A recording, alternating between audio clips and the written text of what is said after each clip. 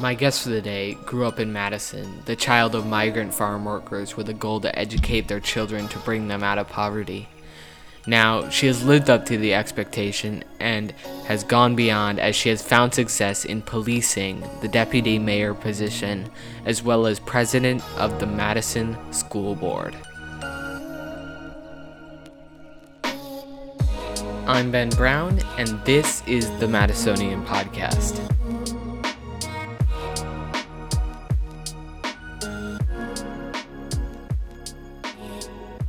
Gloria Reyes first came on my radar when she ran for school board about 3 or 4 years ago. The school board is a place of great importance to me and the city as it affects my education. Naturally, I felt an inclination to talk to the president of the school board because I knew that is a role that constitutes a strong, well-spoken, amazing person. Looking further into Gloria's work, I soon found out that she is taking on the role of CEO at Briar Patch Youth Services, a well-known nonprofit in Madison focused on assisting at-risk youth. Now please enjoy my interview with Miss Gloria Reyes.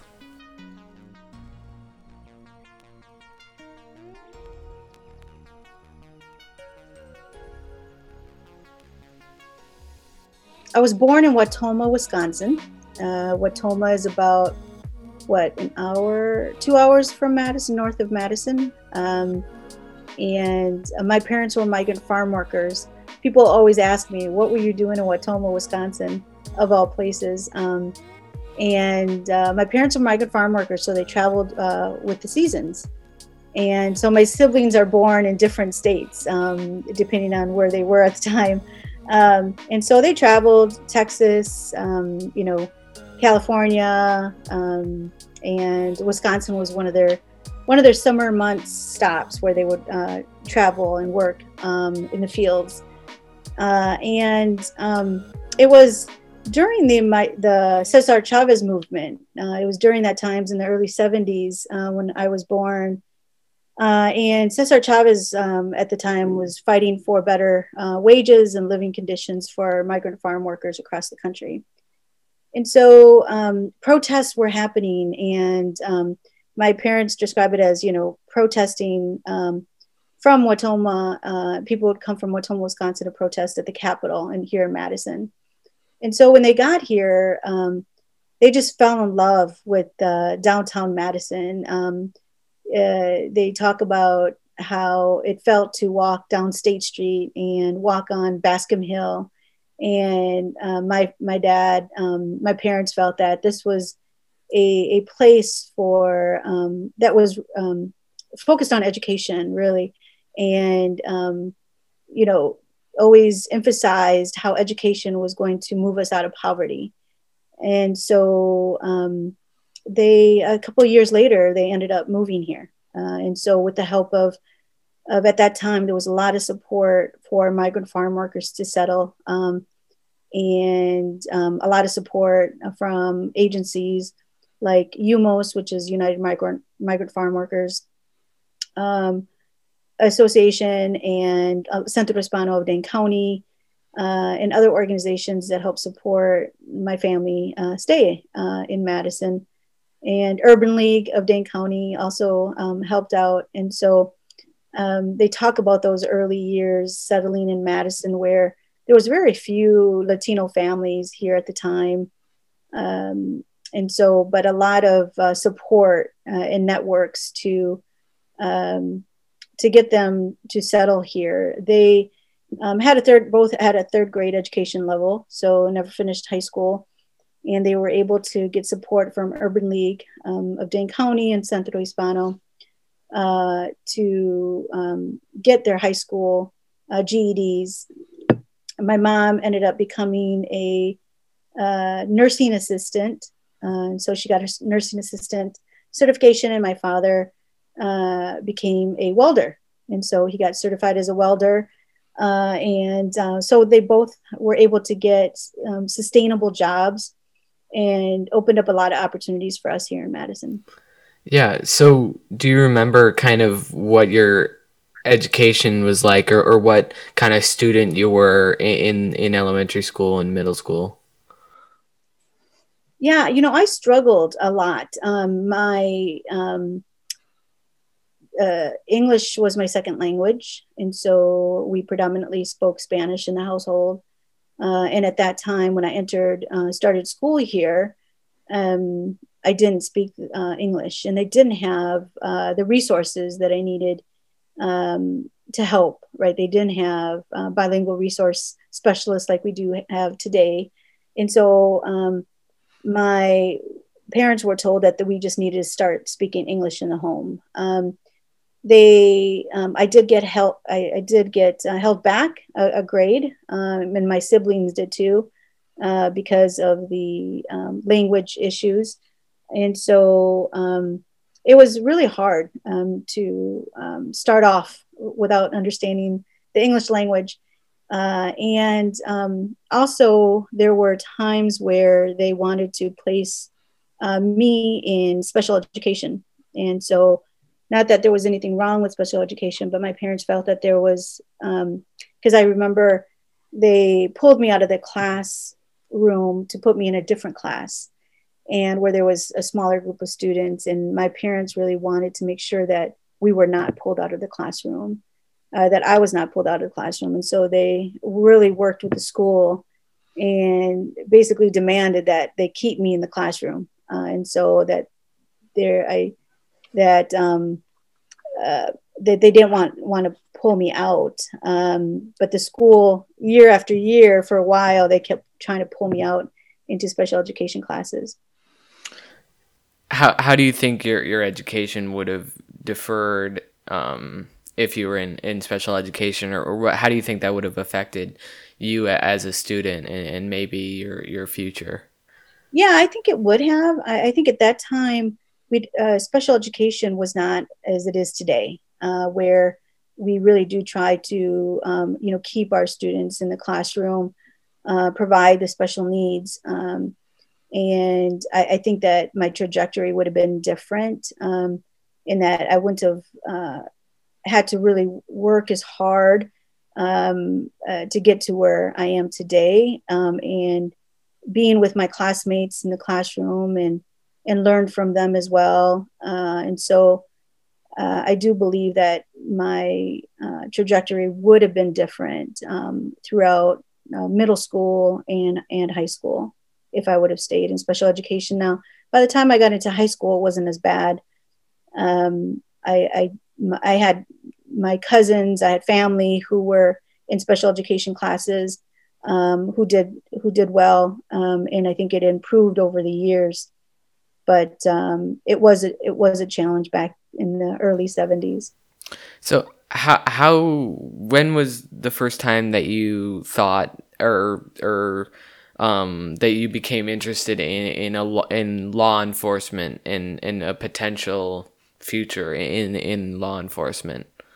Yeah, I grew up on the northeast side of Madison, and I remember, as a kid, uh, police officers coming into our neighborhoods and just only to make an arrest or conduct a search warrant. And they would speed into our neighborhoods, and I'd watch them take somebody away. That really sparked um, uh, the early perspective of law enforcement, and how they were not as friendly. They were very disrespectful to us in the neighborhoods. And um, it wasn't at that time so much where I said I wanted to be a police officer, but it was at a time, it was a moment for me to think about how I wanted to, um, how they could treat us differently. And so after years of, watching my dad get pulled over by police and being disrespected, and talking about those experiences of people of color and my neighbors, who were Black, Asian, and our perceptions of police, that really motivated me. I really wanted to enter the profession to change the profession and how we treat our communities of color. And so I wanted to be more community policing oriented. I wanted to build trust in relationships, to prevent crime and to treat people with respect, and to bring some legitimacy to policing that I thought had been lacking for years. And so it was more of a, yeah, I wanted to serve my community in that perspective, but I felt that I wanted to be a part of change. And that's why I entered law enforcement. However, every time I talked about wanting to become a police officer, people would always tell me, you can't become a police officer. You know, Latinas don't are not police officers, and you're too little. You can't be a police officer. So I listened to people for way too long growing up that, yeah, maybe I can't be a police officer, but I ended up jumping in. And I actually was thinking about, I remember recalling, well, if I can't be a patrol officer on the street for the Madison Police Department, maybe I'll apply for the FBI. And at that time, I asked a colleague of mine who I went to college with, who became a police officer. And I said, you know, I'm thinking about the FBI. And he said, he referred me to talk to Sergeant Koval, who was our Madison Police Department chief. And but he was a sergeant in the training department at that time, but he worked in the FBI. And so I sat down and asked him questions about his experience in the FBI. And he really recruited me for the Madison Police Department. I think he was one of the few people in my life who said, you would be a great Madison police officer. You're exactly the type of person we're looking for. He said, please consider applying. And so I did. And I was able to go through the academy. My parents were a little concerned that I was entering this profession that they were not supportive of at first because of the way they were treated by police officers in the past. But we overcame that. So what was kind of the training to get into policing, and kind of tell me about your overall experience in law enforcement and yeah. Yeah, the training was great. I mean, it was hard. I think what I didn't think about was, carrying a firearm and training to carry a firearm and to have to use deadly force at some point in my career. And I think throughout my career, that was something that I always knew that it would be a responsibility of mine, and that I could be in a situation where I'd have to use deadly force. And that was the hardest thing throughout my career. I remember in the academy when I started firearms training, my hands were really small, and the gun that we're given, it was the gun that we were given was really big, and I just could not reach the trigger with my hands. And so it was at that moment in time when I was at the fire range where I thought, oh, I guess maybe I can't do this job. All this time people were telling me that I'm too little, that maybe I can't. But I remember my training officers at the time kept me in the range after a session and had my classmates leave. They said, "What's going on with your shooting?" And I said, I don't know. Well, let's see what you're doing. And so they watch my every move, like from taking my gun out of the holster and then positioning my hand. But what would happen is in order for me to reach the trigger, I'd have to move my hand to reach it. And then my bullets would go everywhere. And so they're like, "Why are you moving your hand?" I said, "Because I can't reach the trigger." And it was just really, and so I just had to practice. I spent a lot of time at the range and practice on how to shoot that way. And so, but I made it through. I think that was not my least favorite part of the academy. I think the learning how to interact, the cultural competency piece of the academy, the professional communications were areas where I thrived and where I felt I was more at ease. But working or training on the shooting range was not my best.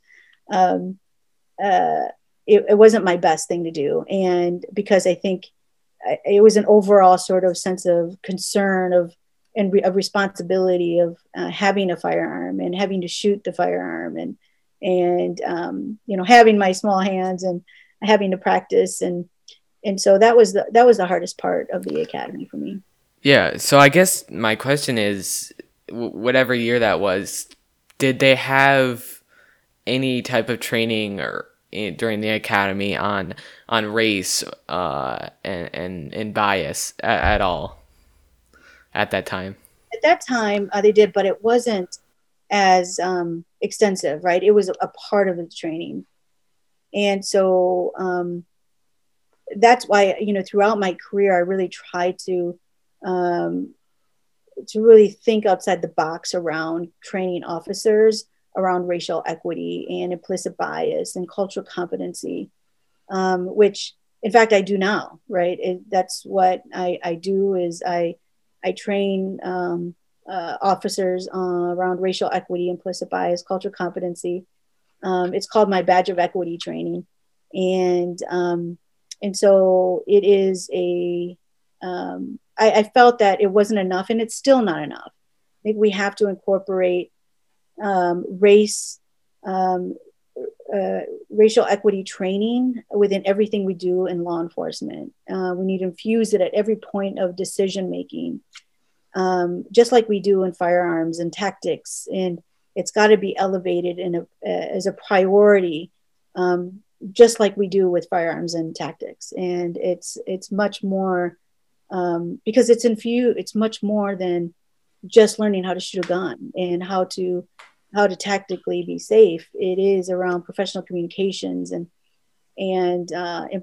understanding your own biases and understanding race and how the power of the uniform and the power that you bring to a situation when you're interacting with our diverse communities that is much more important in back then and today even more so.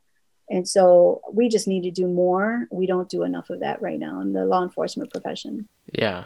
So out of the academy, what position did you get, or what policing did you do? How did your career move on?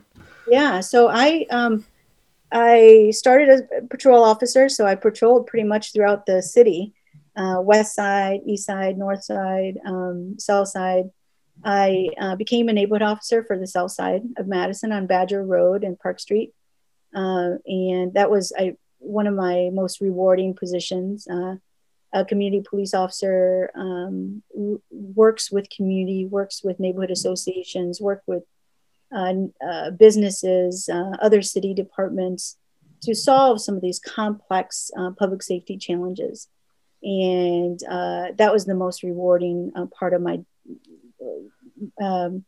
career in law enforcement.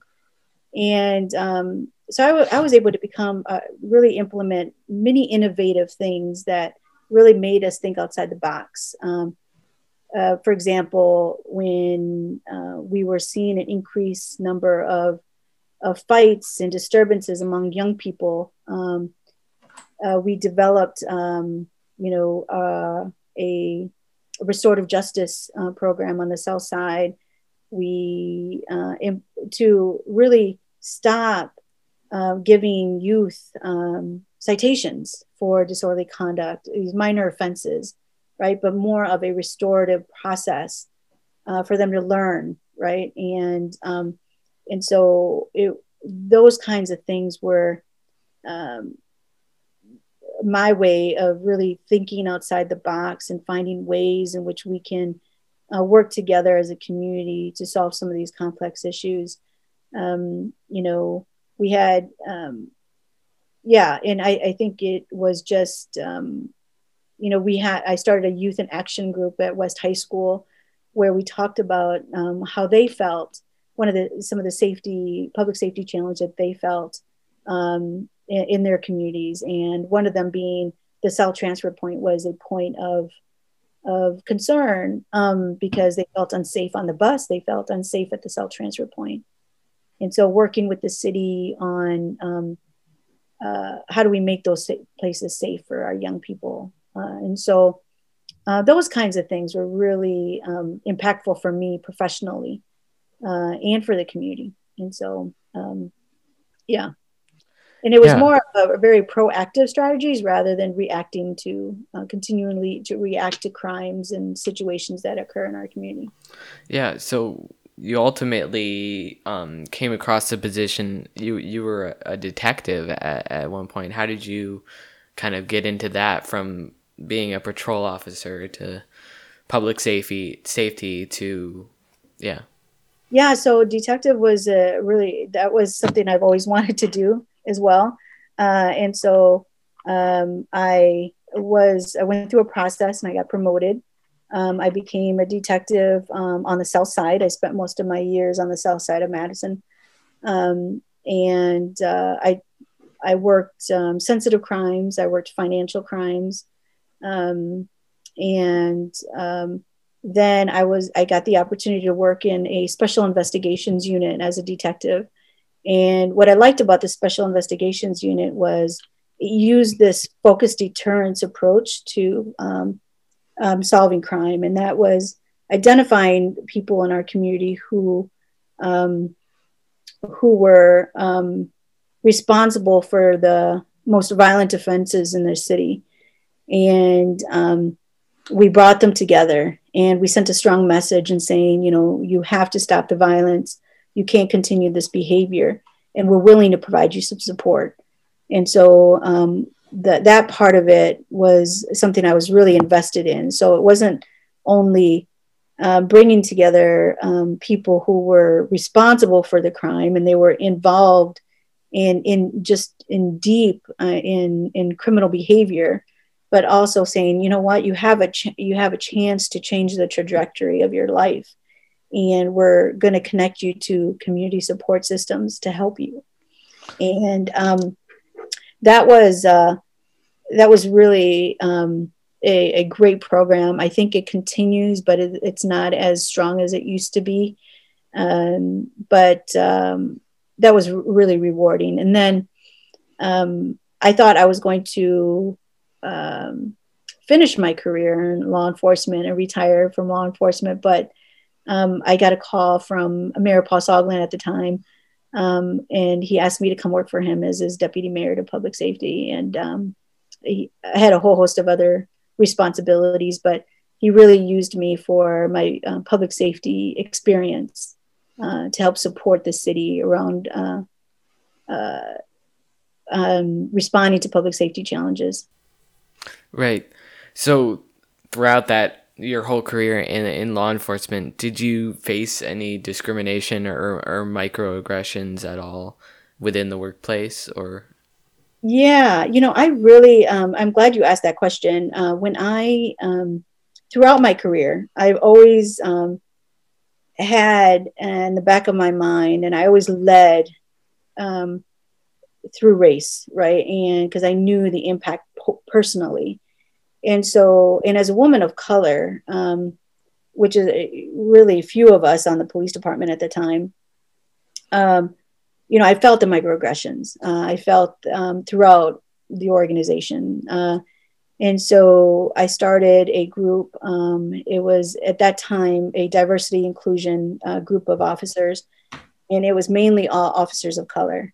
And so that was a space for us to talk about how we felt as officers of color within this organization that was predominantly white. And we also had LGBTQ officers who joined our group, and we did a climate survey throughout the police department, and we found that officers of color felt they didn't feel included. They felt the promotional process was flawed. It didn't help support our officers of color advance to higher level positions within law enforcement. Um, and so, and then we did identify that there had to be some additional training for our officers around implicit bias. And I became part of a group called Judgment Under the Radar, where we trained our law enforcement officers around a race. And so it was, again, a cadre of police officers of color who were training our colleagues around race. And that was, that was separate from the academy. That was professional development. And so, yes, there were some challenges within the police department as a woman of color, but and it was an opportunity also that I felt that me and other officers could change the culture within the Madison Police Department. But, by the time we left, we were just getting there, right? It was just, these are systems and institutions that have, that are just racist policies and procedures, right? That they just are embedded in everything that we do. And so it's hard to tackle those in a short amount of time. And so it takes years to dismantle the racism that exists within law enforcement, and then just in general in our government institutions. And so because they're just so embedded, and so we didn't go far enough, but I believe that after I left, the work continued, and the work still continues within the Madison Police Department, but we still have ways to go. When did you ultimately leave the department to go to the deputy mayor position? I think it was 2014. That's kind of around the time when Tony Robinson was murdered. Kind of, do you remember? You were involved in law enforcement previously and a part of the Madison Police Department. Do you remember what kind of your feeling was on this horrible attack? Yeah. Yeah. Yeah. So Ferguson had already happened. Right. So I was in the mayor's office when Ferguson, Michael Brown in Ferguson. And so I was already meeting with community stakeholders about what happened in Ferguson. And then Tony Robinson happened. And so then it hit home. It really hit home for many of us. And it was a tough time for everyone. I think for me, being someone in law enforcement and understanding the intricacies and the complexity of a situation like that, having to use deadly force, and having it done with an unarmed young African American male was heartbreaking, and the community was hurting. And again, I felt that we needed to make moves to impact change, and so I think the protests were amazing. The amount of people who came out, students who came out to protest and march and hand in hand in solidarity for this young man who was shot and killed, was amazing to see in our community coming together. And we immediately, the mayor, myself, and city council leaders were all at a place where we need to make some decisions here and impact change. And so that's when we started the Madison Police Department community review committee, citizens review committee. And they just finished their work. I mean, it took them years to actually finish this work, but we hired a consultant to come in to review the Madison Police Department, to review their policies and procedures. And eventually the committee made recommendations to the mayor and the council on what they wanted. And so we are just seeing the benefits of that, right? And so the oversight committee has just started their work. That was one of the recommendations. And I work closely with the consultants who were reviewing the Madison Police Department. So actions were taken based on the incident, and of the death of Tony Robinson, and we've seen progress, but yet we still have a ways to go, right? And so we're seeing progress, but I still think for me that although we have reviewed policies and procedures and looked at the training, I still don't feel that we're leading through race. I strongly feel that we can change all the policies and procedures that we want, but if we are not looking and understanding how race plays a role in the decision making of an officer, then we just won't get to where we need to be, right? And so race has to be the focus and the focal point of everything that we do. It should be in every conversation that we have. And so it definitely touched on that, on the surface. We talked about it, about having more interactions with our communities of color, and how do we build police legitimacy. But I still don't feel like we are leading with race and really emphasizing that we have to get through and understand racial equity in the law enforcement profession. Yeah. So, I mean, you went to the deputy mayor position. What did you kind of ultimately work on in that position, and just, yeah. Yeah. So I was in that position, and I oversaw the racial equity initiative as well while I was in the city. So we made some huge strides in that, and really setting up the infrastructure. And we had some great employees who were leading that effort throughout the city government structure. And, but most of my time was really was responding to public safety challenges. I was, we had a situation where we built a housing first development on the west side of Madison, where we seen an increase in calls for police service, shots fired, domestic violence incidents, disturbances. It was the Tree Lane property out there, and the mayor assigned me to figure out what was happening, what we needed to do to respond to the challenges out over on Tree Lane. And so I felt like I was back in my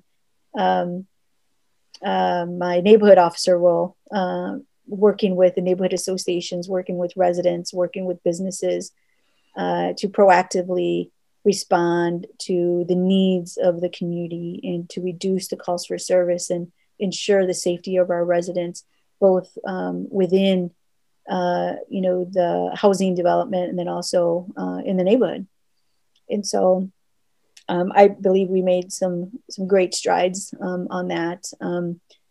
We also had an increased calls for violence in our community, where we had shots fired, we had stolen vehicles, and we responded with a group of people. We worked with community residents like the Focus Interruption Coalition and other residents and community organizations to respond to this violence. And so that brought up the Opportunity Youth Coalition, where we developed a mentorship program for youth who were involved, who were justice involved youth. And so that's still going on. It's very successful.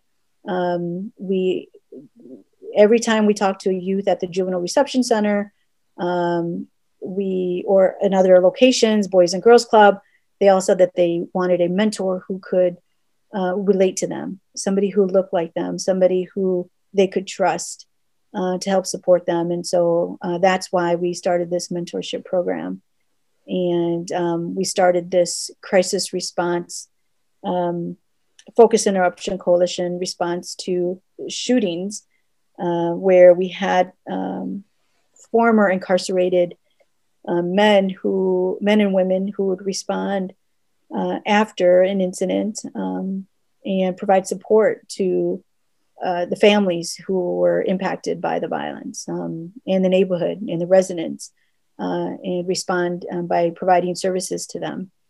And so, so most of my time was really around public safety. And then for a short time there, I served as interim director of Department of Civil Rights as we were moving through a transition within that unit. So, yeah. Yeah. So, kind of, what was your decision to switch gears a little? You were working a little there with juveniles, but switch gears kind of into education, and ultimately, what was your decision to run for school board? Yeah. So I served as I was the mayor's also. I was also the mayor's education liaison, and so I served on the city's education committee. And so I had been meeting with the superintendent of Madison Schools, the chancellor's office, and the School of Education at the university. And as you know, from my background, education was the focus, right? That my dad, my parents kept talking about was going to take me out of poverty. So I understood that education is it's the equalizer. It opens up doors for people. And so moving through my entire career, I understood how education was so important. And then in my role as deputy mayor and being his liaison to education, I clearly saw that education was the foundation of a city's success, right? That is the foundation. We need to invest in education. And so there was an open seat coming up on the school board, and I decided to jump in the race. I felt that we didn't have a voice, a much needed voice that I brought to the table on the school board at that time. And so I decided to jump in the race. I ran it against an incumbent and was able to win successfully. And so I've been serving. I served one term. I became president almost like a year after my first year on, and been the president most of my term on the school board. And so I felt that I think that's why I ran, because I felt that there wasn't a voice that was needed that I thought I could bring and experience on the school board. Yeah. So, do you feel in your term on the school board that you were able to, or have been able to, address the things that you're most passionate about, or the issues that you're most passionate about within our school district and our system? I think what I learned from politics is that you go in thinking you're going to do something, and then something, I do feel that was my experience here. Like, I went in thinking I'm going to do this. I want to focus on special education. I want to focus on my focus around education was the disproportionality in identification of Black and Brown kids in special education, and then I wanted to focus on safety in our schools, and then also innovation in the classroom. And so I believe that innovation in the classroom, the district was moving towards. Public safety, however, I always felt that law enforcement officers played a critical role in the public safety of our schools. And but after George Floyd um, in Minneapolis, and the marches and the the unrest after that happened, right? And the shock of our country, in our cities across the country and here locally, of seeing that happen, impacted me too. Like, it made me think, like, you know, where are we as a profession, and why do we continue down this route? And we have a lot of work to do. We still have a lot of work to do. And I felt that protesters came to my house. I don't know if you saw that, but protesters came to my house, and they have were asking for years throughout my time on the school board to take officers out of our schools. And Freedom Inc. was very active at our school board meetings. They were active even before I got on the school board, to take officers out of our schools. And it wasn't until George Floyd where I saw the board sort of change, and like, we really have to make this decision, right? This is a critical turning point for us. And even though I still feel that those officers were officers of color who played a critical role in building trust and relationships with our young people, and oftentimes just de-escalating situations, I felt that we had two institutions, which is our education system and our law enforcement system, both with huge, long history of racial disparities and racial injustices within both systems, that I felt that we really have to figure this out without law enforcement in this space. And in talking to many people who were asking at that time, on both ends, right? Keep officers in schools, take them out. The board came to the point of, we need to take them out, and we need to figure out how we make our school safe. And so when I say that, being an elected official and in politics, you think you're going to do something, but the community really decides. And as an elected official, you have to listen to what the needs of our community. And so I had to set aside my own personal and professional beliefs around the direction of what public safety looks like in our schools, and listen to the people who are crying for help and asking us to remove officers in schools. And the school board was going in that direction anyway. Like, we had majority of school board members who wanted officers out of our schools. And so I bring that up because of your question of, like, what did I aim to do? And oftentimes, what you aim to do as an elected official is not always what the community wants. And I think good leaders and good, and effective elected officials listen to the community. And yeah, that's what I had to do. Yeah. So tell me about the opening at Briar Patch and in the CEO position, and why that was something that you were interested in, and just a little bit about what you guys do. Yeah. So Briar Patch is, I worked closely with Briar Patch when I was a neighborhood officer, and throughout my career in law enforcement. And we focus on our most vulnerable youth in our community, mostly our Black and Brown youth, who are and LGBTQ. So we have a homeless shelter, and we have a runaway homeless youth program.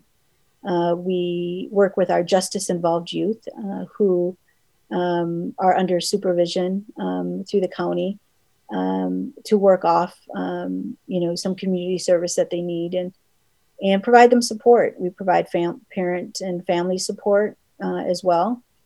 And I thought it was a really good fit at this time as I transition out of my role as an elected leader on the school board.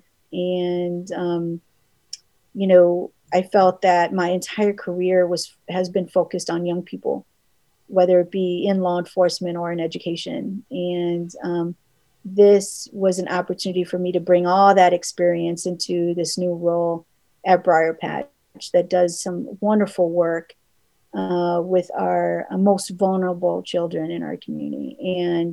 Um, and me being, you know, growing up in poverty, experiencing trauma, being homeless myself at times, I felt that not only professionally but personally um, uh, brings an opportunity for me to expand um, and bring to Briar Patch from somebody who's been there, both personally and professionally.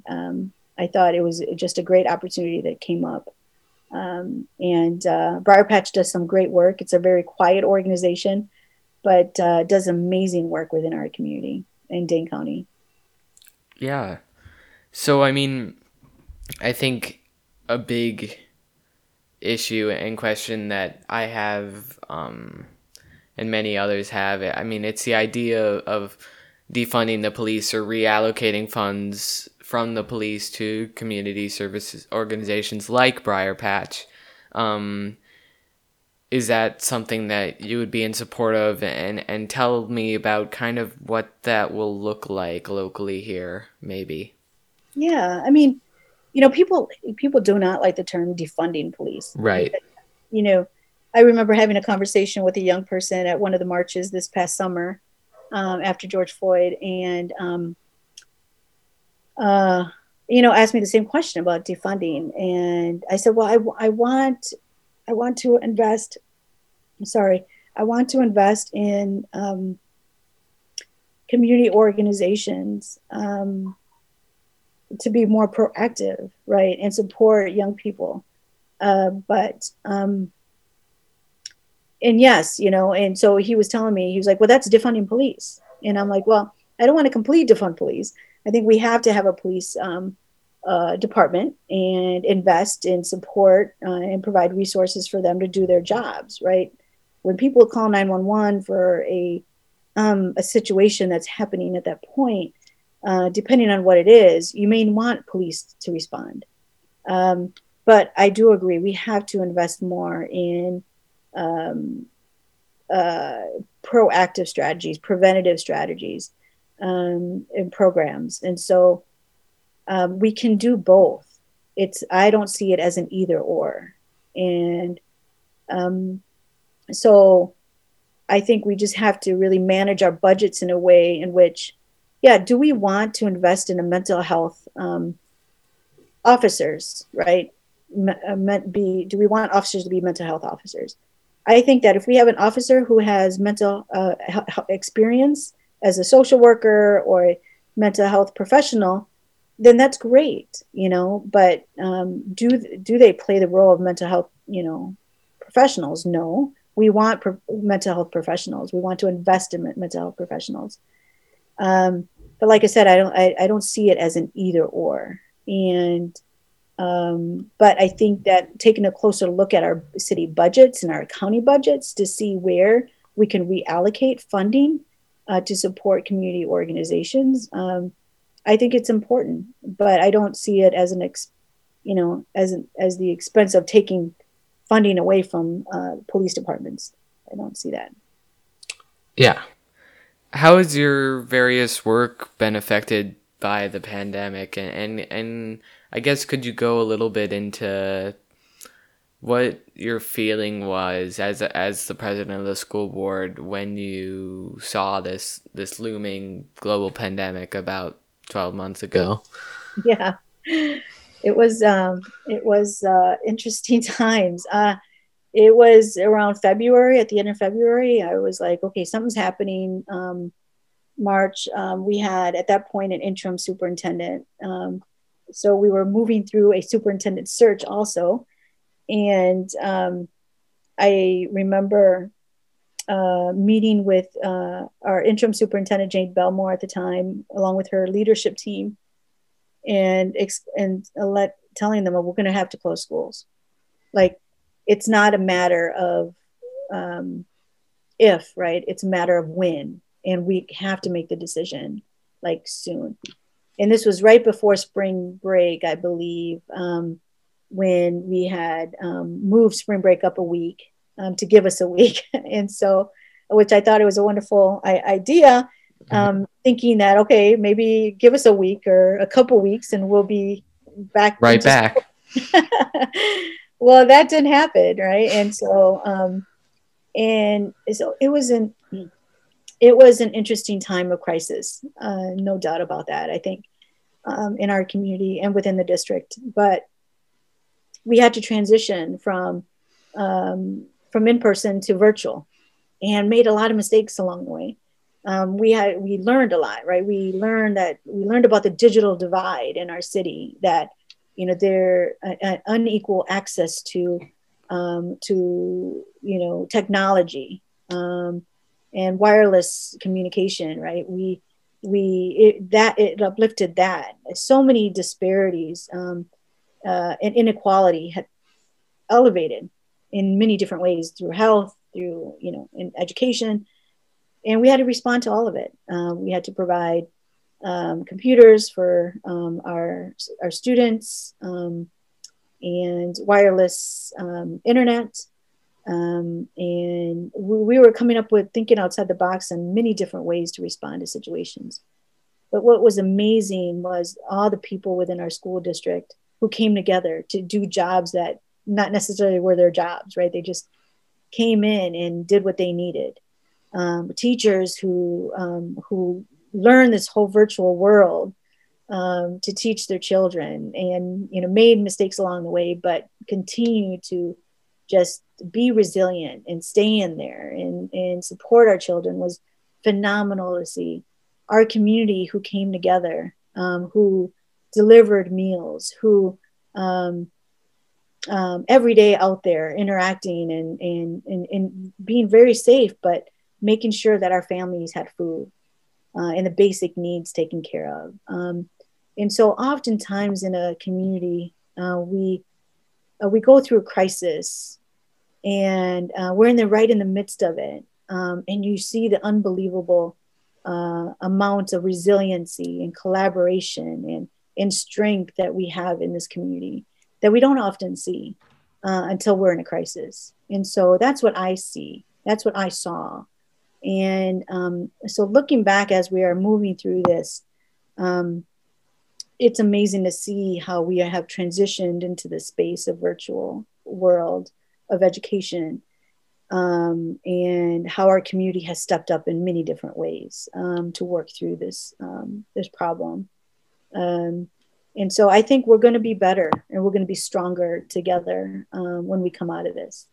I think that it's been time for us for reflection, and to really look at the disparities that currently exist in many areas, and recognizing that when we come out of this, we can't go back to how we were before the pandemic, that we have to use this crisis for good, and that this crisis came at a point in time to show us how strong we are, how resilient we are as a community, and to understand the current disparities and the injustices that currently exist within all levels in our community, and figuring out how we're going to move past it and elevate and support and make ourselves better than we were before. And I strongly feel that, but we have to move together as a community to do that, because I certainly don't want to go back to how we were pre-COVID.